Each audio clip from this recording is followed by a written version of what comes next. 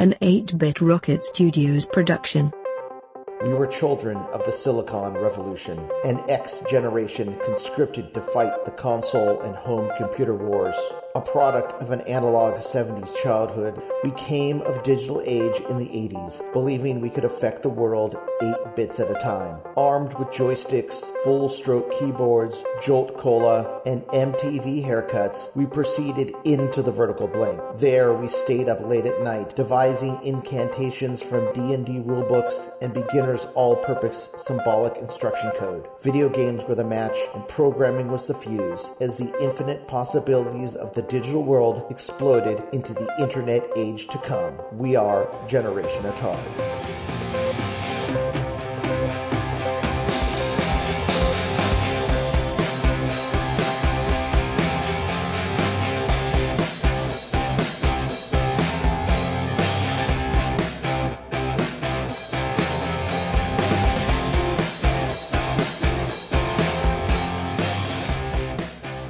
Into the vertical blank.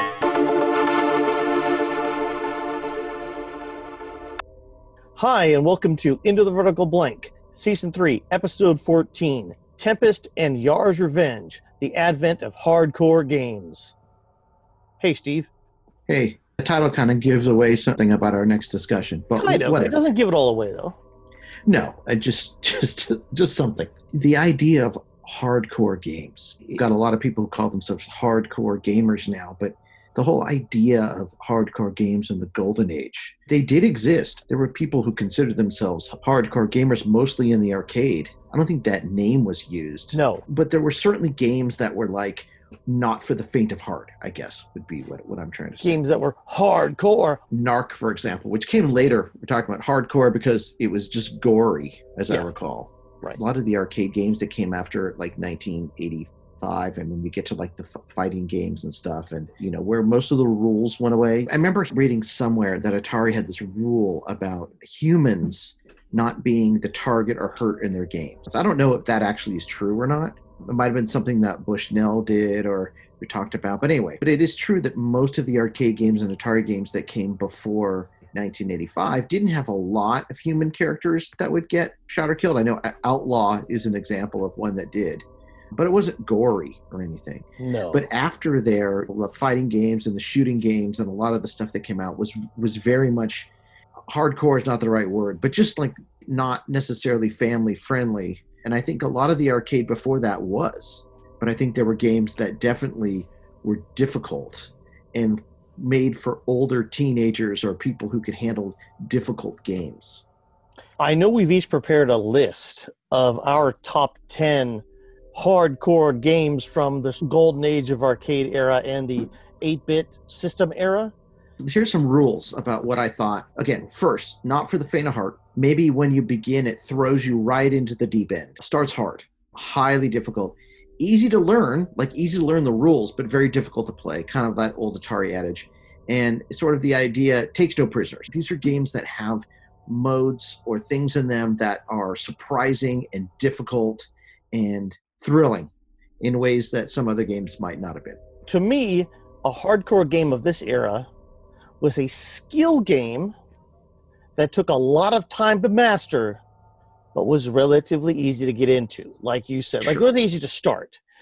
It also made me personally uncomfortable to play, meaning I didn't feel like it was necessary for me to put a quarter in it because I was not going to get value for my money.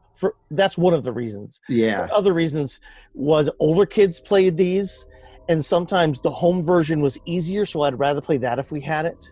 So that, to me, that's what would make a hardcore game. Very similar to yours. These are in that early 8-bit era, so I don't want to get it confused with games that came later, because this is mostly before 1985. Yes, yeah, exactly. Number 10, Dragon's Lair. Now, I wasn't a fan of Dragon's Lair, and I played it. I think I maybe pumped some quarters into it, and I lost every time because it was so effing difficult. Now, you could learn it, but to me, it was hardcore because it was so difficult, and it was designed to eat your 3 quarters and get you move on within a few seconds. I agree, although it's not my number 10 on here. I don't have it on my list, but I agree. that was a game that I just sort of stared at and watched people play, but I would never take a shot at. My number 10 is a game that I would play, but I consider it hardcore, and that's Battlezone. And the reason I consider it hardcore, because the cabinet looked like a tank, and it actually scared me.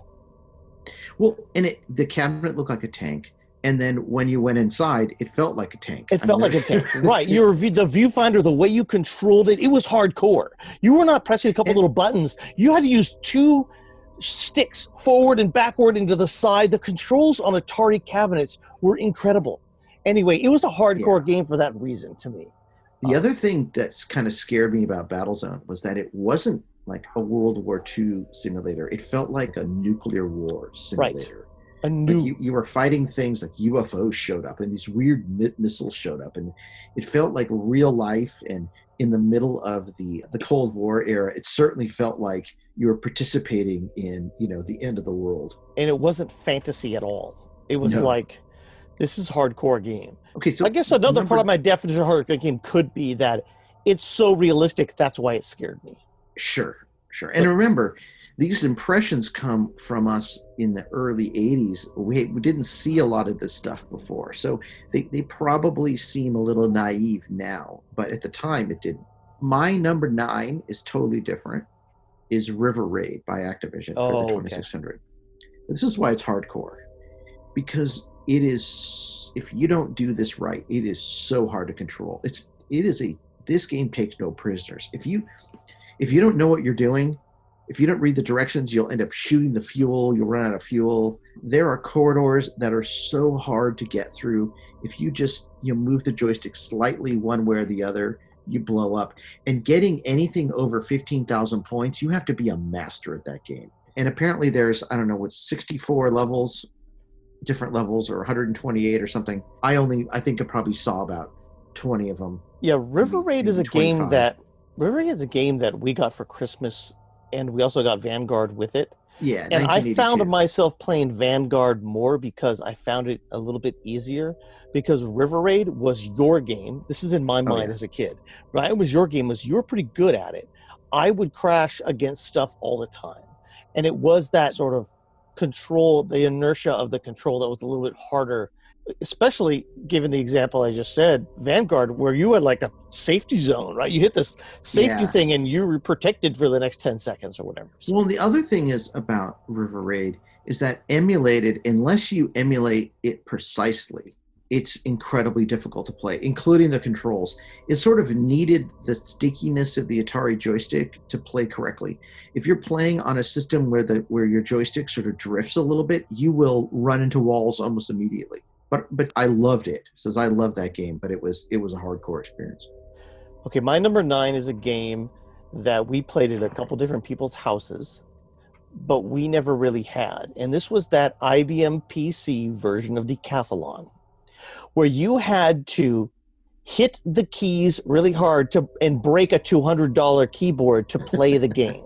Yes, you did. And it was hard. Wesley's dad coming in and getting mad at us. Well, yeah, because it was just $200 keyboard. I mean, this was not a cheap keyboard. They weren't $15 a piece at the time. This was an expensive keyboard, and to play that game, which there are very few games on that IBM PC, it was a hardcore game. Like, to play that game, it was hardcore. You beat up your keyboard and left no prisoners.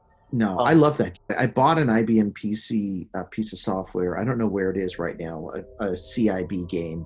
The same type, the gray box IBM PC from back, XT from back in the day. It was a stand-in for me in my head for Olympic Decathlon. I still want that CIB. I just love that game.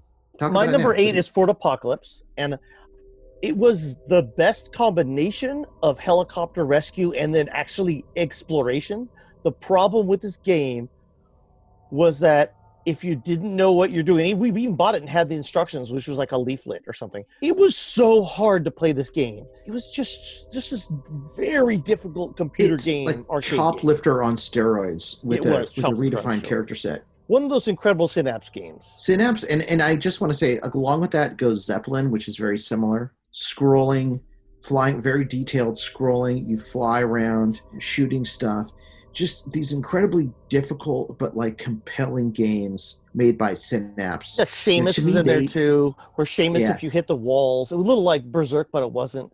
They just made these hardcore, compelling experiences. I love those. I love those games too. I mean, obviously, I love everything on this list, but my number 8 is the Vectrex. Just the whole thing. The whole thing, right? The idea that the Vectrex had a vector screen. Mindstorm is as hardcore of a shooting experience as you're ever going to play. The fact that it had Star Castle, which is one of the other big-time hardcore games. The Vectrex was a video game system for hardcore video game players. Right. You had to know about it. I mean, we got one when it came out, but we were one of the few. Now it's like one of the most sought-after systems there is. But at the time, you had to really study to know that it existed. You know? And it's funny because a lot of the hardcore games that we talk about are vector games because the play is seemingly so stripped down into basic elements because of the vector graphics. And then the timing and the movement and stuff is very precise as well. That it seems like they lend themselves to those types of hardcore experiences. So the fact that there was a whole machine to play them on makes sense. My number 7 is Time Pilot. I don't think you were ever into this game. Oh no, I love watching you play it. It was, to me, it was so hardcore. It can't even go on my list because I couldn't even play it. Time Pilot is, I mean, if you don't know how to play Time Pilot, you'll die immediately. It's all about turning into and away from groups of enemies that are coming at you on the first 2 levels. And then in every level subsequent to that, it changes.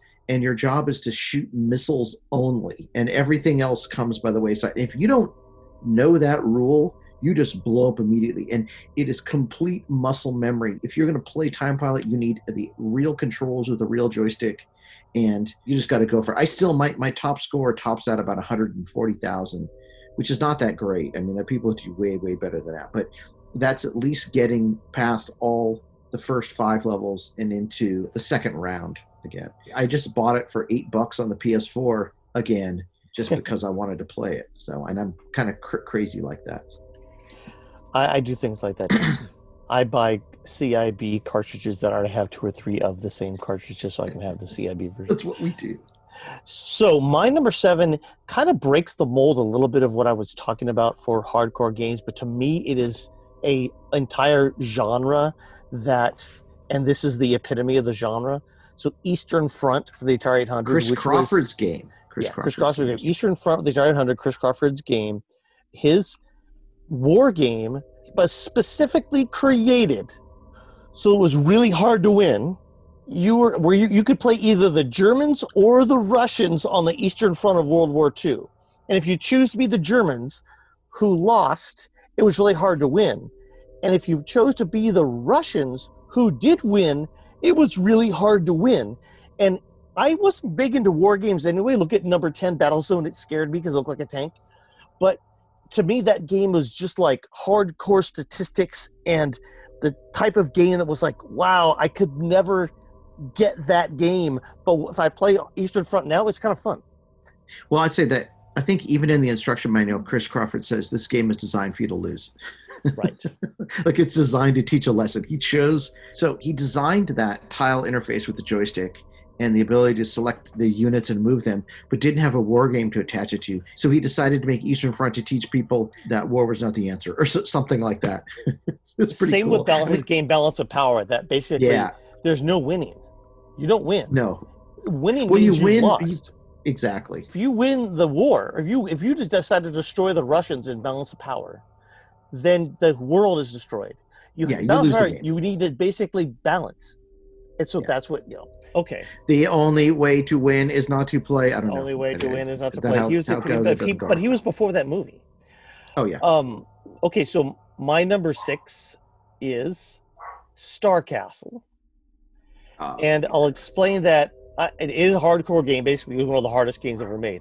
But destroying the center for the first time was a reason for you and I and Eric Bart to all yell out and get kicked out of Safeway. I forgot that we get kicked out of Safeway. Yeah, we get kicked out of Safeway. It was a hardcore game. I mean, it's a vector game. It is so hard. But of course, it's related to one of the top games on our list, so we'll talk about that more later. But right. My number 6 is Zeppelin. Board Apocalypse, which we already talked about. So we'll go to my number 5, which is Escape from the Mine Master for the Supercharger. Oh my God. So the 3D perspective maze game, timed with puzzles. I think I got to the second level in this thing. And I know that Ferg did a show where he finished the whole thing, I think. Well, we sat there in real time with nothing else to do trying to play this game. Yeah, this game still strikes me as like, we were working on a VR game a couple years ago, and I kept thinking we should just make Escape from the Mine Master in VR. Like, that would be awesome. But this game stuck with me for so long. I don't think another 3D game had an effect like it did until I played Dungeon Master on the Atari ST. Such an amazing game for the Supercharger. This is the type of game that should have led to the renaissance on the VCS. On the Atari. Yeah. Well, and the games for $20, they should have. The Supercharger 15, should have been $15, right? The Supercharger. But by the way, we asked in last episode before last if anyone in the UK could tell us if the Supercharger was released in the UK. Someone came on the Facebook page and said, yes, it certainly was. So now we know the answer to that. So Thank you for answering our question. That's all. Yes. My number 5, Donkey Kong. I'll tell you why. It seems cute, but it's not. And in the arcade, I only ever saw level 1 and 2. I did see other people play levels 3 and 4. So that's why on the 2600, it didn't matter to me that it only had levels 1 and 2. Because I never saw any of the other ones. I never played them. I saw them. I saw a few people play them. But really, it was a hard game. Like, those barrels come fast and furious at you. And if you sit there and wait, the barrels come at you as fire. And people complain about the pie level not being in, but that level's super effing hard, too. Every level on that game is hard. Yeah. Donkey Kong is unrelenting. But once you are able to get through all the levels, you feel like a master. I think I made it to the second level, through the second time through before I died, and never made it any further than that. Yeah, because the USA had it in its interesting levels, right? The USA made you go, each time you played, it would add another level to it. So yes. You would play the first screen always, which was the slanted girders. And then the second screen on the first skill level was the top. You remove the rivets and he falls. The next time you played, you would have to play through 3 levels and the third level was the rivets. And the next time was all 4. And it was so hard to get that far on 3 guys. Yes. The third level was the pie level, because the last level is always the rivets, because that's the one where Donkey Kong dies, right? Right. Exactly. Yeah. Did you go through 5? I did my 5. So we're going to your number 4 My number now. 4, Defender. Okay. My games on Defender lasted an average of 30 seconds. I combined Defender, Robotron, and Stargate all together in mine. Well, then let me tell you, I have Robotron as my next one, too. Cool. My games on Robotron lasted 15 seconds. I could get through some levels in Robotron. So this trilogy from Williams is incredible, right? So first of all, when all of your humans get killed, Defender, and you go into space. Yeah, that's just... Space is the hardcorest of hardcore areas in all classic video games, right? There is a way to get through space and get back to the game again, but I've never did it, right? And once you go into space we could almost call the vertical blank space in Defender. I use the term go into space all the time now, meaning you go into this place in Defender because it's an expression born from playing this game. They say it's a feeling that only exists if you understood playing Defender and going into space. Listen, so the interesting thing about these 3 games, so Defender had the most controls of any game of that time. And if you could use them right, you probably could get through space. But I could never get them all to work. 7 or 8 buttons on the console. And so did Stargate. But Robotron, to its credit, was simple, except it used 2 joysticks. And I was never able to get my left hand to be able to do the joystick properly. I just wasn't coordinated enough to use them together that well. If you could fire in a different direction than you were moving with Robotron, then you could do really well. Just as a 13-year-old, 12-year-old, 13-year-old, that was just really hard for me to do. That's why these games, we say, are kind of for older kids who had more control over their bodies. Yeah, you're right. They are. They really are. Better hand-eye coordination. But guess what? To me, that's a super hardcorest of hardcore trilogies. But you and I both identified our top two hardcore games that we're going to talk about in a minute. But let's just mention what they are, because one is for the VCS and one is for the arcade. The VCS one is Yar's Revenge. This is Which, of course, is kind of Star Castle. It's kind of Star Castle, but Yar's Revenge is the culmination of all the skill games in one up to that time on the Atari VCS. Right.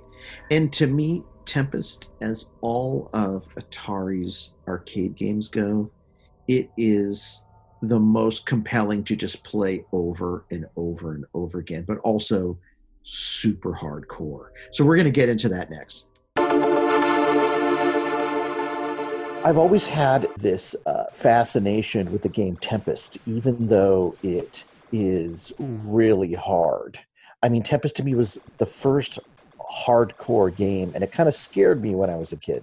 I think I had the same feeling. I think it was, when did it come out? It came out in like around 81 or 80? It's 81, yeah. So 81, we're 11, and this is when all the 17, 18-year-olds were into video games for the short period of time that they were into video games. Even 15-year-olds. Anybody older than us as like tiny little 11-year-olds, they wanted to play Tempest, and they scared the crap out of us. Yeah, I recall there being one machine in a liquor store, because of course we would play most of our video games at the front of liquor stores, which of course that kind of gave them a bad name to begin with. But the city we lived in wouldn't allow there to be an arcade, so the only place you could have a video game was at the front of your liquor store or your convenience store or your drugstore. So I mean, it came with the territory. Anyway, I remember a couple guys playing Tempest, and they were trying to spell Iron Maiden down the high score list. And so they would harass you if you played, because if you got a high score and messed up their Iron Maiden, they would kick your ass. Yeah, I remember that. And so I would watch people play, but I never really played in the front of the liquor store. But when I could steal a game at the Castle Park, the game fascinated me, especially the spinner control. It felt kind of like the paddles. It's more like the driving controller on the 2600, but it was super precise. It didn't make the game any easier, though. It just made it so you could actually spin it. And I think that's the huge problem with this game, even years later, is trying to replicate the controls. It's just so hard on and I've tried over the last few days on several different consoles and computers, and I got to a reasonable spot, but not any place where I actually felt like I was in control. Well, I have one we'll talk about later that is very, very good. I just did a review of it for our site and talk about it a little bit, because I have a version that is probably the best to control. Let's go back a bit. For anyone who doesn't know, which can't be anybody, what is Tempest? Tempest is an Atari arcade game released in 1981. One of the first color vector games ever released. Yes, it's used the brand new at the time 19-inch Quadrascan color video display system. Upright, height adjustable, and also available in cocktail and cabaret models. Do you want to? It sounds like you're reading from a brochure, and that's cool. Yeah, this is from the arcade flyer. The Tempest had 99 skill levels, including 7 different targets and 16 different playfield designs. So there were 16 different actual levels, and then 99 skill levels on top of that. That's the game basically could go on forever. So once you went through all the boards, then you went to level 1, then you went to level 2. Yeah, there were 16. So this is what it says. Atari is defining the future. Tempest is a new dimension beyond the boundaries of imagination. An extrasensory visual and futuristic play experience that goes beyond any video game concept ever developed. Tempest offers new high-velocity battle action and never-ending challenge. Well, we know it does end after 16 times 99. Whatever, that's pretty never-ending. Anyway, players use a blaster to destroy enemy targets, as they flash up the playfield corridors towards the player. The blaster is limited to the rim of the playfield, so the player must rotate his weapon and dodge back and forth around the edge to score and avoid being hit by an enemy. Each time a player destroys a target on the playfield, a different, more difficult playfield design materializes along with more hostile targets. Quadrascan color video graphics provide spectacular animation and attraction. Unique programming provides exciting new play action features. I'd like to say unique programming, like, as if every game didn't already have unique programming. Exactly. So, I mean, in the game, you had a zapper, I guess, and you would, or blaster, they call it here, and you would rotate using what was kind of like driving a 360-degree controller that would spin you most of the times all the way around the outside of a geometric object, but sometimes back and forth when there wasn't an outside, and you would shoot. It was like a 3D Space Invaders. I believe that is what... Supposedly, things are coming up from a hole at you, right? Like something. So let's go through a little Tempest history, Steve. Okay, cool. Tempest was the second big game for Atari in 1981. It was originally designed by Missile Command designer Dave Thurr as a 3D version of Space Invaders, as we already said. It ended up being a third-person 3D battle around the edges of increasingly more intricate, geometrically shaped proving grounds. That's a good. All right, here's a quote by Rich Adam about Dave Thurr, who designed it. Came in one day, and all of a sudden, he had this round tube with these things coming up it. I said, "What the heck is that, Dave?" He said, "I don't know. Aliens from the center of Earth? I don't know. I think he said something about having a dream about it." I said, "How does it work?" He said, "I don't know. They're coming up around the edge of this thing, and you're trying to blow them away." He just sort of started out with this concept and took it from there. I can see why he would say Tempest was certainly his proudest achievement. He worked extremely hard on that. It's a pure creation from his own brain. So Tempest included a knob-style paddle controller to move the player's avatar around the rim of the geometrically shaped levels. It also used Atari's newest color vector generator, Color Quadrascan, as we mentioned before, and the vector math box used to create 3D visuals that had never previously been seen in the arcades.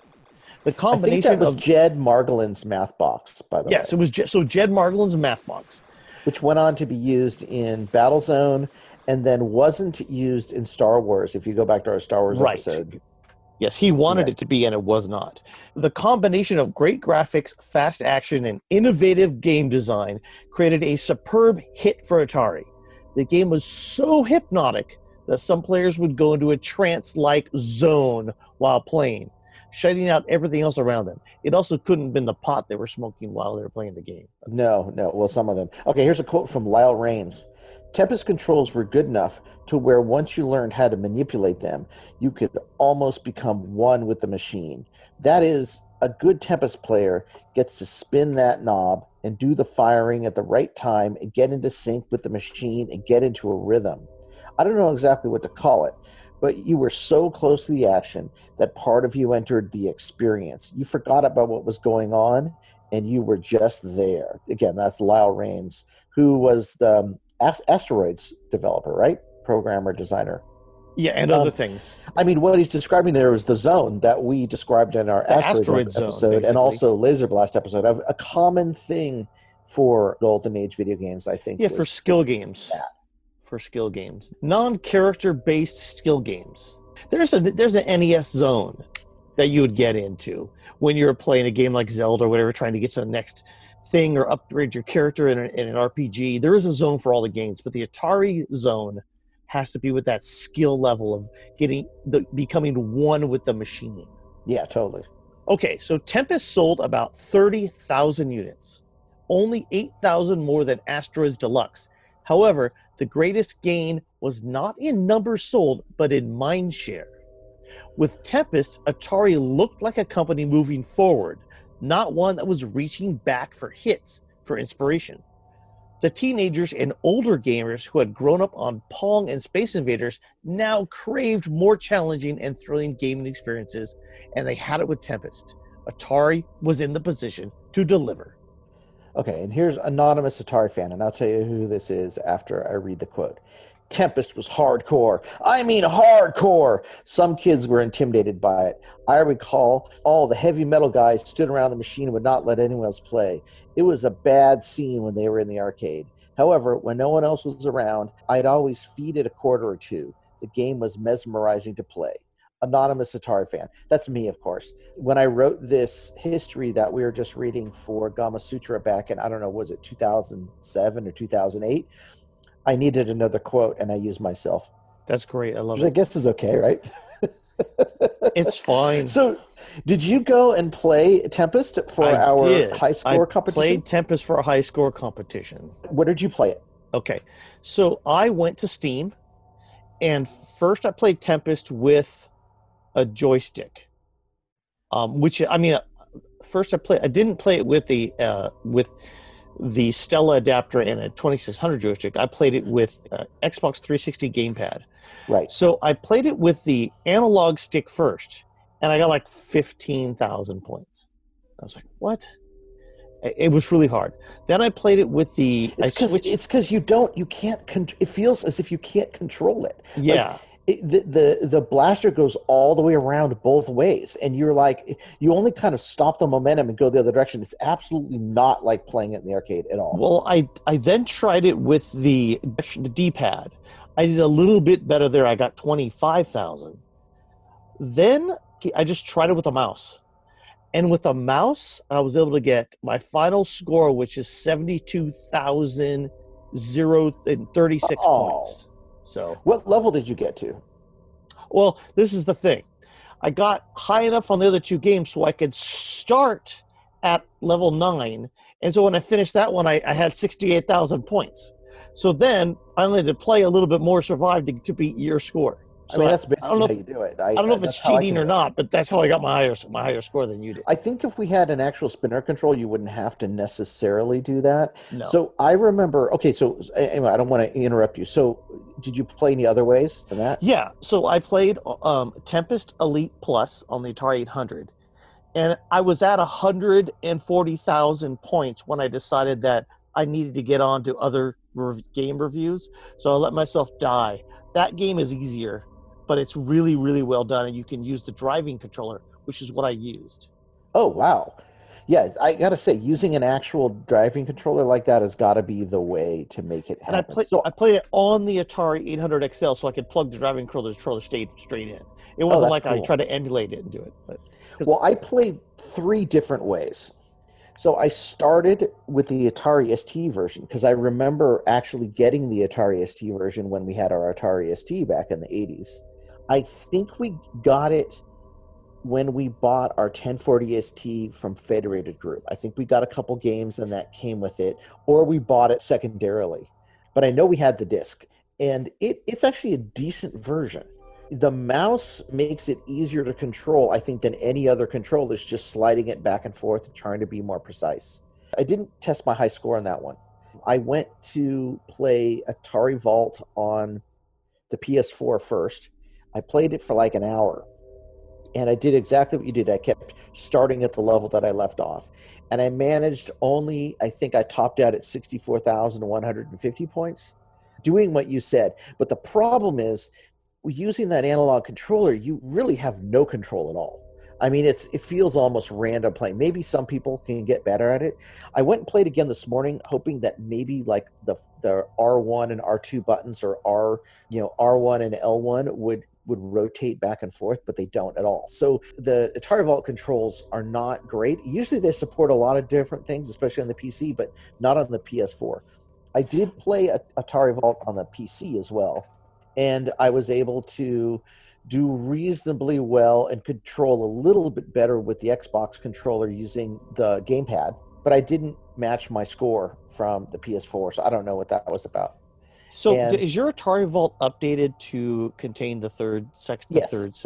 Yeah, it is. Okay. Yeah, and Steam, mine is too. I'm such a sucker because I paid like $5 or $10 for that when the day I think it was the same day I bought Pong Quest on the Switch, just because I wanted to have the games. I mean, I'm a sucker for Atari stuff, so I bought it.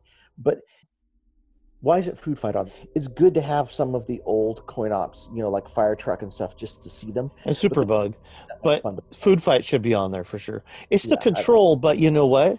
With the analog Xbox 360 controller, you could mimic the actual control from Food Fight. Oh yeah, no. I mean that'd be So cool to that's play. why That was, the goal was Tempest. I only got 64,150. I wanted to get more. I actually feel like I want to play it more now, though. If I could get the right controllers, I would play it. Well, you kicked my butt on the other game, so we'll get to there in a little bit. Yeah, because I figured something out on that one.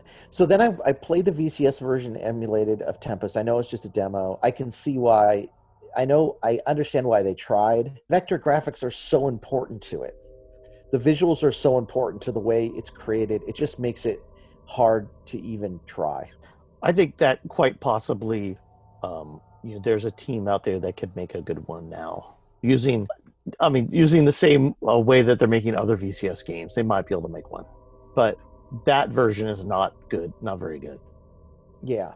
So, have you played Tempest 2000 on the Jaguar? Yes, I own a cartridge. And what do you remember about that? Because that came out, I think I got you when I bought you the Jaguar in like 95 or 96. I believe that came with it, right? Yeah. So I've had that for a long time. And that's probably the best game.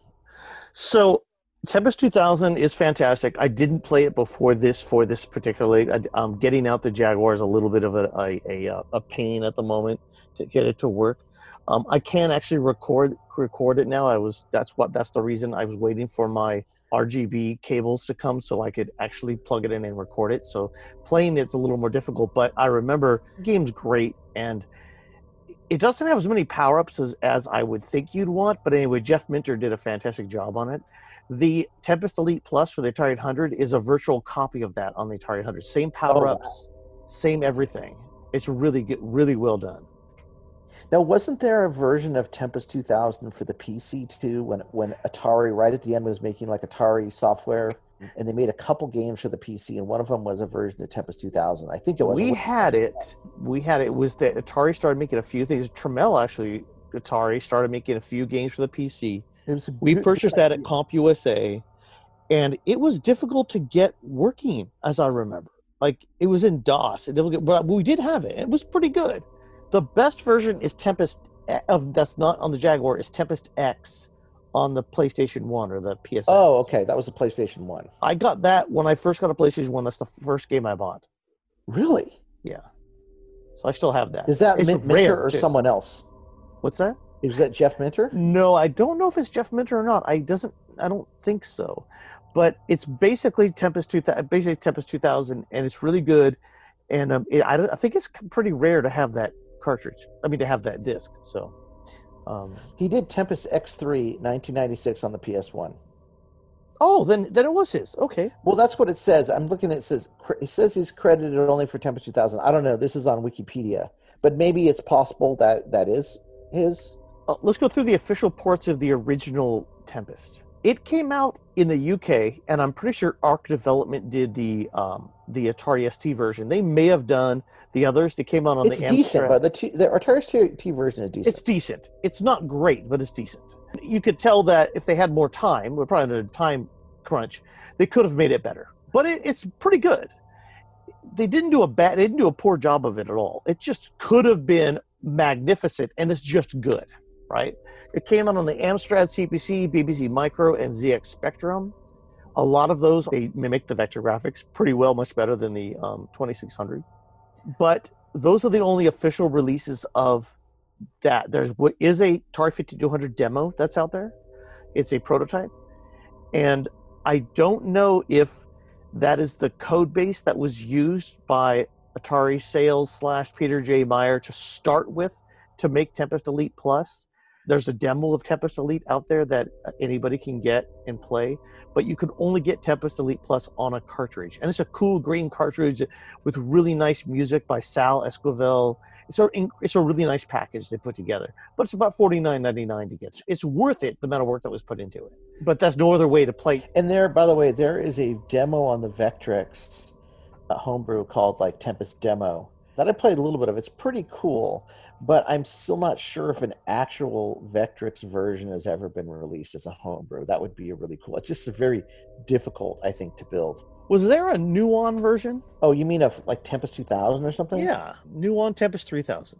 So the Nuon had Tempest 3000. Minter joint, right? Done by Jeff Minter, and those were games that were embedded, or they were embedded on the Nuon, like it was a chip. No. They were on the Nuon was a GPU for unpacking like MPEG video that could double as a GPU, and so you would just stick a CD in that was formatted the right way, and then it would have games on it. So there's also Tempest 4000, which came out in 2018. On the PlayStation 4. I have it. I played. No, it's also on Windows. Windows. Okay. Yeah. Oh, that's one of the Atari ones. It's a decent game. It's also by Jeff Minter. Right. And he did the TKX, which is basically his in-betweener version of Tempest that Atari sued him for. And I guess they settled it. I had that on the 360. It's great. Yeah, and then they settled it, and then he made Tempest 4000. It's good. I think there's even a VR mode in it. It's hardcore. The game has not evolved that much in the basics since it came out. You go around geometric, you shoot stuff, and you dodge things. There's all sorts of bitchin' special effects. It's really hard, and you have to be in the mood for that type of thing. But it's super fun, and every time Minter makes a new one, he just adds more and more Zarjazz to it. I think it really pleases him and his sense of aesthetics. They're amazing to look at. And playing is hard, I guess. So at HomeSoft, which is, I'll put it in the show notes, but musica.com, Tempest Extreme Demo is there. And it's basically what is Tempest Elite Plus, but it's just a demo, and I don't know how much of the game is there. And so that's one place to play that one, if you don't have the cart. Now, there may be other versions out there somewhere. I'd say that, so playing it, though, the thing that got me when I was playing this time, and I had forgotten about, were the spikes. So, like, not only do you have to shoot the guys that are coming at you, and not only when they reach the edge do you have to like time it correctly, so right when they've lifted up one side you can roll in to shoot them, but like the spikes come up in each little slot, and you need to make sure to shoot those down or find a way out. Yeah, every time. I kept on getting blasted by the spikes. It's super. Yeah, I probably lost sometimes on the PlayStation. I'd lose all my guys trying to get the spikes out because it's so hard to position you going out. The game itself, the action plus all the different elements, and even the Super Zapper, it's a pretty awesome game for the time that it came out. I have to admit, there's nothing else like it. And it certainly ate a lot of my quarters at the arcade back then. I just didn't do very well at it. I know I did pretty good because I think I would actually start on some of the higher levels because I wanted to see what all the geometric shapes were. I would have been disappointed to only know there were 16 back then. I would say that of all the Atari arcade games that came out, it probably was the closest to like a Williams game. Like Williams like Defender or Robotron. Hardcore games. Hardcore, right. Like Asteroids is kind of hardcore, but really you could sit there in the middle. Is pretty hardcore. There's no ship hunt. There's no small ship hunt place, right? Like it is just hardcore blasting. I mean, there are obviously hardcore games with no real resting periods. Well, I think that Food Fight and Space Duel and Tempest are very much in that Williams vein. I mean, that was Atari firing on all cylinders right there. Yeah. So we know that they tried to make a VCS version of this game, but they couldn't do it. So another game that really interested me in this vein and came out at a very similar time was by Howard Scott Warshaw. It is famously known for E.T., but also famously known for making one of the best games on the Atari VCS, which is Yar's Revenge. And it was supposed to be a version of Star Castle. I'm not sure if Howard Scott Warshaw chose it himself. I think he probably did, because Atari didn't license Star Castle, so he couldn't have been asked to do it. But it started out as Star Castle. There's another version of Yar's Revenge where someone tried to make it look a little bit more like Star Castle, like that's a homebrew. But I think that Yar's Revenge itself is a perfect game, and I've been playing it for the last few days, and I know we played it back in, I'd say 84. Oh, we had that cartridge and played it a lot. I know we went to our friend Wesley's house, and he loved Yar's Revenge. and I think we played it there first, if I recall. Most likely. And then got it. But Yar's Revenge, to me, probably now that, and I probably say this all the time, but probably the single greatest VC game ever made, an original game. Original game. So before, especially under the 4K barrier or whatever Yeah, they were doing. it is absolutely thrilling to play. Everything about it, I get this adrenaline rush to play it, and it's really fun. It's hardcore. It's as hardcore as Tempest, especially when you eat away at or fire or eat away at the barrier, and then you're continually bumping into the quotile. And firing the missile at it, and I hit myself so many times with my own missile because I would constantly fire, like within like 20 seconds, fire 5 of those, and they would all miss, and the 5th one would hit me because I'm getting into this zone of firing it. Let's go back and talk a little bit about what the game is. So in Yar's Revenge, you play Yar. Are you really Yar in Yar's Revenge? Yeah. You're Yar, which famously is Ray Kassar backwards. It's Ray backwards. That's the guy who ran Atari at the time. So, yeah, you've got Yar, you've got the energy missile, which you shoot. You've got the quotile, which is the thing you're trying to shoot. You've got the shield. You've got the cells, which are the little bits of the shield. You've got the destroyer missile, which is a little tiny missile trying to blow you up. Very reminiscent of the little sparks in Star Castle. Right. And they're Zolar pain in the ass. Sorry. Yeah, pain in the ass. You got the Zolar cannon, which is what you fire as soon as you touch. You either eat one of the dots or you touch the quotile, and then you shoot it across the screen. You've got the swirl, which is kind of an uncreative name for the thing that the quotile shoots, becomes and shoots at you. And then you've got the neutral zone, which is a zone of graphics in the middle of the screen that you can't be hit by the energy missile inside of. Yeah, but you can be hit by the swirl in there. Oh yeah, you can. So yeah, I mean, your job is to shoot the shield, and your job is to then either touch the quotile, or I think if you eat one of the squares of the Zolar cannon will show up, and then your job is to shoot the quotile with it. And it sounds easy, I guess, but it's certainly not. So let me read this to you. From the instruction manual. The primary objective of the game is to break a path through the shield and destroy the quotile with a blast from the Zorlon cannon. The secondary objective is to score as many points as possible. The shield is a red area in front of the quotile base. It appears in one of 2 shapes, an arch or a shifting rectangle. The shield is made up of cells. Yar Scout can destroy these cells by firing at them with energy missiles from any location of the playfield or by devouring them on direct contact. By the way, the fact that he can eat them really makes you feel like an insect, and I don't know why that is. It just is. It's cool, though. Yeah. The Zorlon cannon can be used to demolish cells, but this is a waste of a powerful weapon. Right. You can shoot at it and just destroy one cell. I played this for a couple hours, and I could not get enough of Yar's Revenge. I know I played a long time. I know I played it every once in a while, but my God, is it maybe the best Atari VCS game right now? It's the most fun of that. So when you're looking back at that era of games that came out that were skill games like that, it's one of the most fun. There's a lot going on in this game. In fact, there was so much going on that to create the safe zone, it's actually, I think, pixels depicting code from the game. Yeah, it's just some memory location that he's displaying on the screen. You know, House Car Warshot, this is an amazing game for another reason to me, and it's part of the design.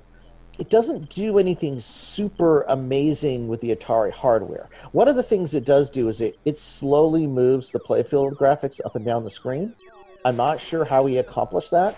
But other than that, the blocks of the shield are playfield graphics. There's like a ball and 2 players. There's not a lot on the screen that signifies he pushed the hardware. No, he used what was available in the hardware. Exactly. But this is an example of a game that used the exact hardware of the VCS to its limit in the most amazing way possible to make a really enjoyable creative game. Like you said, like you fly up there, the little guy that's trying to kill you, the missile, is a pain in the ass, just like in Star Castle. In fact, it gives the exact same feeling, Star Castle, that you're trying to aim up, you're trying to get going, and this damn spark is going to hit you, and it's just not fair because you have to spend so much time trying to manipulate your ship just to get it in the right place that it's so frustrating. So we got that feel down, and also the feel of blowing away the barrier is very close to Star Castle too. But the thing is, it's a better game. Because then when you need to turn yourself into Zorlon Cannon or whatever it's called, that's a whole different aspect. Then all of a sudden, you've got this cannon you're going to shoot, and you have to aim it correctly. You're dodging that little missile thing, and the quotile might turn into a swirl at any time. And Right. at that time, it's even more danger. And by the way, if you shoot that swirl in the air, you get mega bonus points, which is really so. It's up to you to try to figure it out. Like if you want to try to shoot that swirl in the air, you're going to get some really great. I think it's 6,000 points you get for it. When you try and shoot, though, it shoots to the exact location of your Yar. So you need to get the F out of the way, which is something that I kept like moving away and then getting the little spark in the way and moving back and getting hit by it. Like, so Here's something interesting. Howard Scott Warshaw did the scores for this.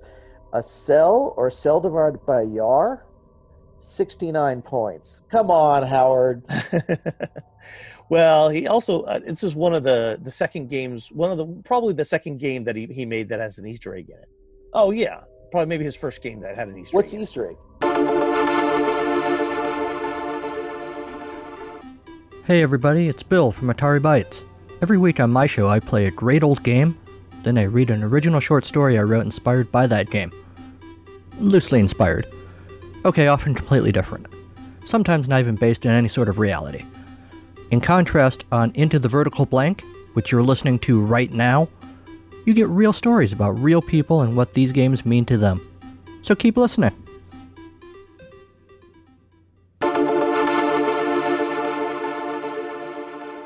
So there's an Easter egg, Steve. Uh-huh. If you do shoot the swirl in the air, you have to position the Yar at a certain place, and then while it gets shot, the game will reset and his initials become on the screen backwards and forwards. So it's a pretty interesting way. So you do need to shoot that to get the Easter egg. It came out in '82, and at the time it was panned by Electronic Games. I remember. They panned it because it came out after Pac-Man. We did this in our Pac-Man episode. Their review was like, not too great, and they were actually reviewing Pac-Man in the same review, which was annoying. Yeah, I think we got it anyway because it's just after. I think we saw the review. Well, Wesley had it first, and then for Wesley sure. had it because he got it for Christmas or something like that. And it's like, this game rocks. Someone went out and got it. I'm certain you're right. He got it for Christmas, and then we went out and got it after that because we're like, wow, that's actually a really good game because we had kind of not given up on Atari VCS at that point. I think we had gotten Donkey Kong and weren't too happy with it. Even though now I look at it and I don't know why I wasn't too happy with it. I loved it. I still like it. But at the time I wasn't too happy with it, and I was like, eh. But I mean, look all at it now, I'm Atari like, wow, games. it's This is great. the thing. At the time, we had access to Eric Bart's Apple IIe, right? And we wanted Atari 800.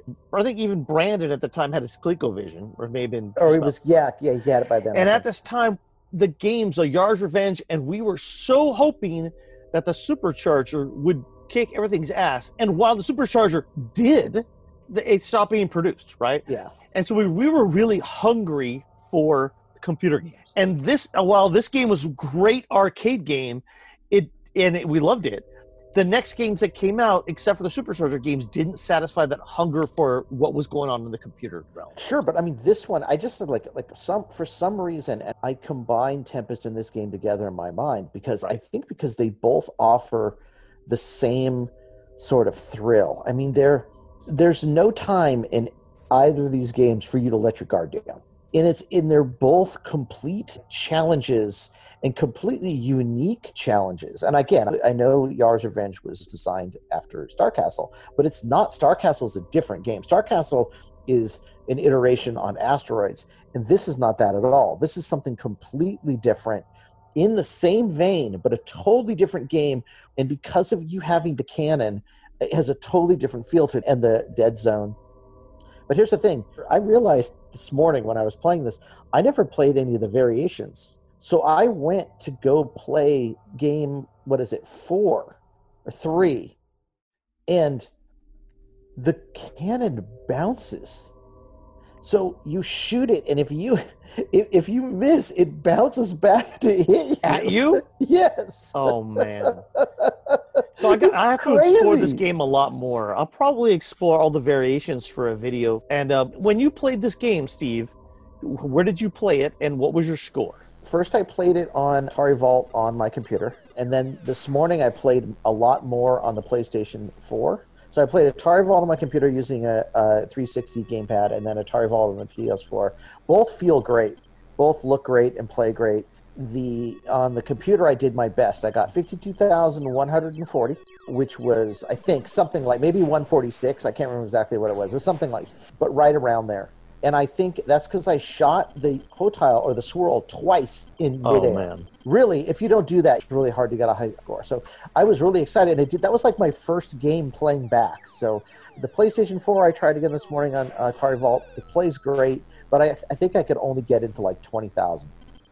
Well, I have this cartridge. I didn't break it out. Right now, I'm having trouble. The 7800 does work, but I wanted to put it on the Atari Rextron 77 because I have that new controller to use. The what's it called? The Revenge or the Ranger or whatever. It's awesome. So I'm going to try and record that game, me playing the variations with that system directly into my computer. But when I play this in Atari Vault, I had a hell of a time playing this game. Like, I loved it, but I kept on shooting myself the missile.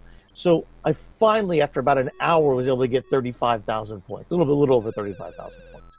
But I want to play it more. In fact, after playing both of these games, it made me realize that, I play Asteroids and Food Fight a lot. They're two of my favorite games. So was Space Duelist. But these two games, because I didn't get to play Tempest very much back then, and these two are two of Atari's best games. Oh, yeah. In fact, I don't see why Yarge wasn't made into an arcade game, only because the company was split, and the arcade game guys probably didn't want to take a VCS cartridge and make a game out of it. Probably thought it was below. Oh, yeah. It was probably just like, for years it was like TV versus movies. It was like you would never, turn a TV show into a movie because that's just not what you do. But now nobody would care.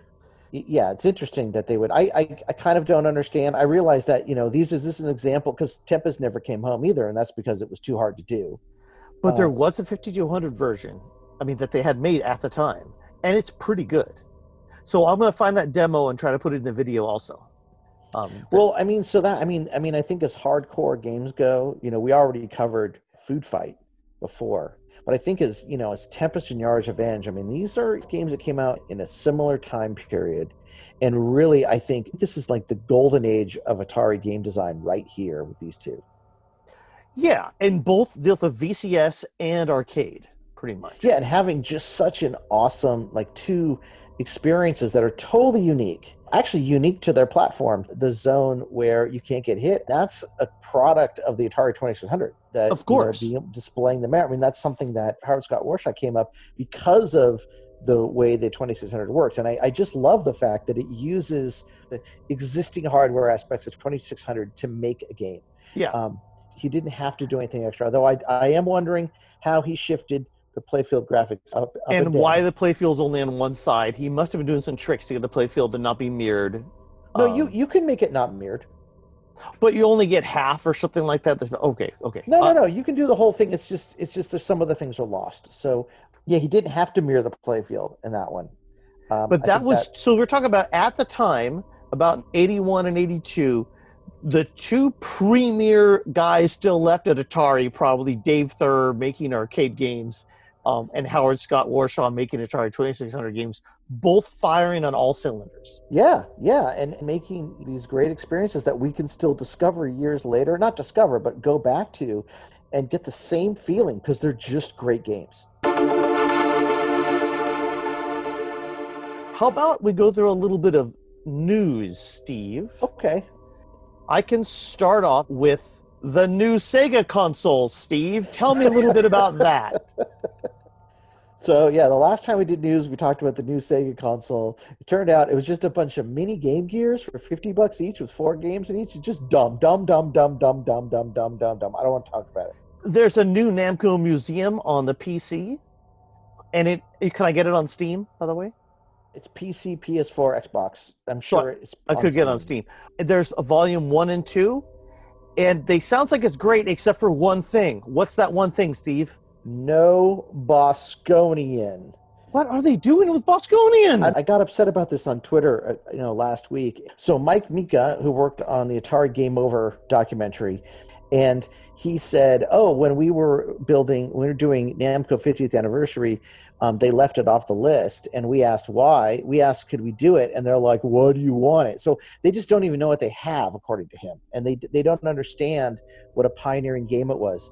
Just like it feels like this, like the guys who own Atari right now just don't know what they have. They don't know they have Food Fight. Why would anybody want it? Because it's an amazing game. And same with Bosconian, had speech. It scrolled. It was like it created a whole universe for you to fight inside of. I know it's kind of a small game, but I just don't understand why you wouldn't at least put it on. Okay? Anyway. I need to ask for a Steam card for Father's Day. That's what I need to do. Yeah. So there are 2 new versions of Space Invaders of all things. It's funny. They don't. You made a good point there, Jeff. Let's talk about that for a sec. I was thinking about that the other day. They don't say they're putting out things for Father's Day. The Crash Bandicoot collection for the PS4 came out right near Father's Day. There's a new Paper Mario coming out for the Switch that comes out right near Father's Day. This Namco Museum thing is coming out right near Father's Day. These are Father's Day things. They just don't use that terminology for some reason. They know that Dad is looking for some time to himself. And if he's a Steam user or he's got some extra money on his PlayStation 4, he's going to grab one of these old games because that's what he played. Yeah. Except for dads who just became dads yesterday because they're, they probably don't have time to play. Well, I meant they're probably nostalgic for something else. So on to a little homebrew news. Not a lot. We're not covering all the homebrews this time or anything like that, but a couple. So there is a new developer on the Atari 800, a brand new programmer who it's his first game I think he's creating. I don't know his name at the moment. I can find it. I'm going to put it in a video for this episode. But he's trying to make a pixel-perfect version of Space Invaders. And there also is a 2600 version, too, that some whole different person's making. That's kind of cool. Those are both on Atari Age, and I'll put those in the show notes. And you asked about, wasn't Space Invaders Deluxe the same thing on Atari 800? Yes, close. But it still doesn't have the same feel of Space Invaders from the arcade. There was a special feeling about that game that I've never got from any of the other ones. And it has to do with the screen, the color bands, the exact sounds, and then also when you shoot an invader, all the invaders stop. And so no one's really got that right yet, I don't think. And so this is what I'm looking for, someone to get that right feel back, Both of them being in high res, like using... So the Atari 800 one is being done in graphics mode 8, which is a high res 2-color graphics mode. Really, it's a 1 color with 2 hues. So you could have black and white because white is a hue of black and black is a hue of white if you go all the way up or down in the scale from 0 to 16 or whatever it is. But they're also doing color bands on top of it. So they're overlaying color bands. So really the entire display list gets changed to a different color. It's cool though. So it looks like the arcade game. It's really neat. That's what I'm looking for. I do love Bosconian and Time Pilot on the Atari because they are as close as they can to be the arcade. So let's get some of these old games that they screwed up on and make some new versions. And this would be great to see. I agree with you. And there's one other thing that I'll be doing a full review of on our site, and that is a video review of a game called Legacy of the Beast. It's Atari 2600 version of Shadow of the Beast. No way. That sounds amazing. So, that looks like a lot of love went into making this game. A lot more love went into making the 2600 version than when they ported an ST version that wasn't very good. Although I do know it could have been better if they were allowed to do it with 1 meg and a double-sided disk drive, because they needed a meg to be able to pre-render the sprites rather than and pre-roll them, so everything would look better. Yeah, I remember they weren't given the opportunity of Shadow of the Beast for the ST being incredible and the game being god-awful. Well, so Shadow of the Beast for the Amiga looks great, and it's just an okay game. The ST one, they for some reason, they wanted to cover as many 520 STs as possible, so they went lowest common denominator, and that just was not a game that could replicate a machine that could replicate Amiga games. A 1040 ST, with done the right way, with the right amount of memory and disk used to make the sprites work around the limitations of the ST, could make a pretty good game, but they weren't allowed to do it. But this one looks like it was lovingly created on the 2600, and I can't wait to review it. Cool. Well, I promise next episode in 2 weeks will be the first of our Steve Golson interview episodes. The fascinating interview with Steve Golson from GCC. We talk about Miss Pac-Man. We talk about the Atari 7800. We talk about Missile Command, beat-up kits, and all sorts of stuff. It's great. So we've got 2 episodes coming up in 2 weeks from now. And I promise that. And I know right now we're going to go out of the vertical blank, and we're going to play a song by Tony Longworth called Spineless Tin Pot Dictator. Thanks, Tony. After we do those, I have an episode, an interview with Thomas Cherryholmes, where we talked for about 2 hours about his Errata Online, which is a version of Play-Doh, which is Play-Doh, which there was an Atari cartridge for it. Play-Doh is an online learning system.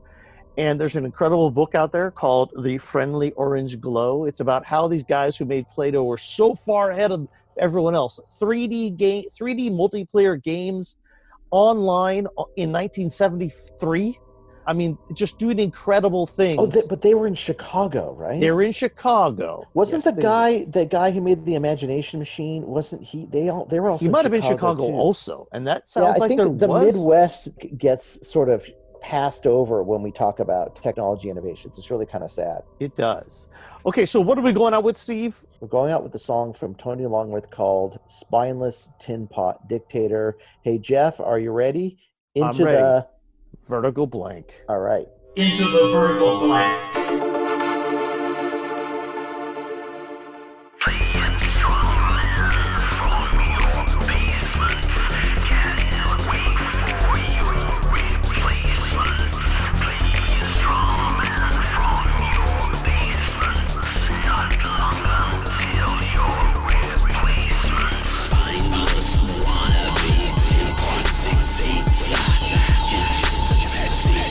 Ego inflates.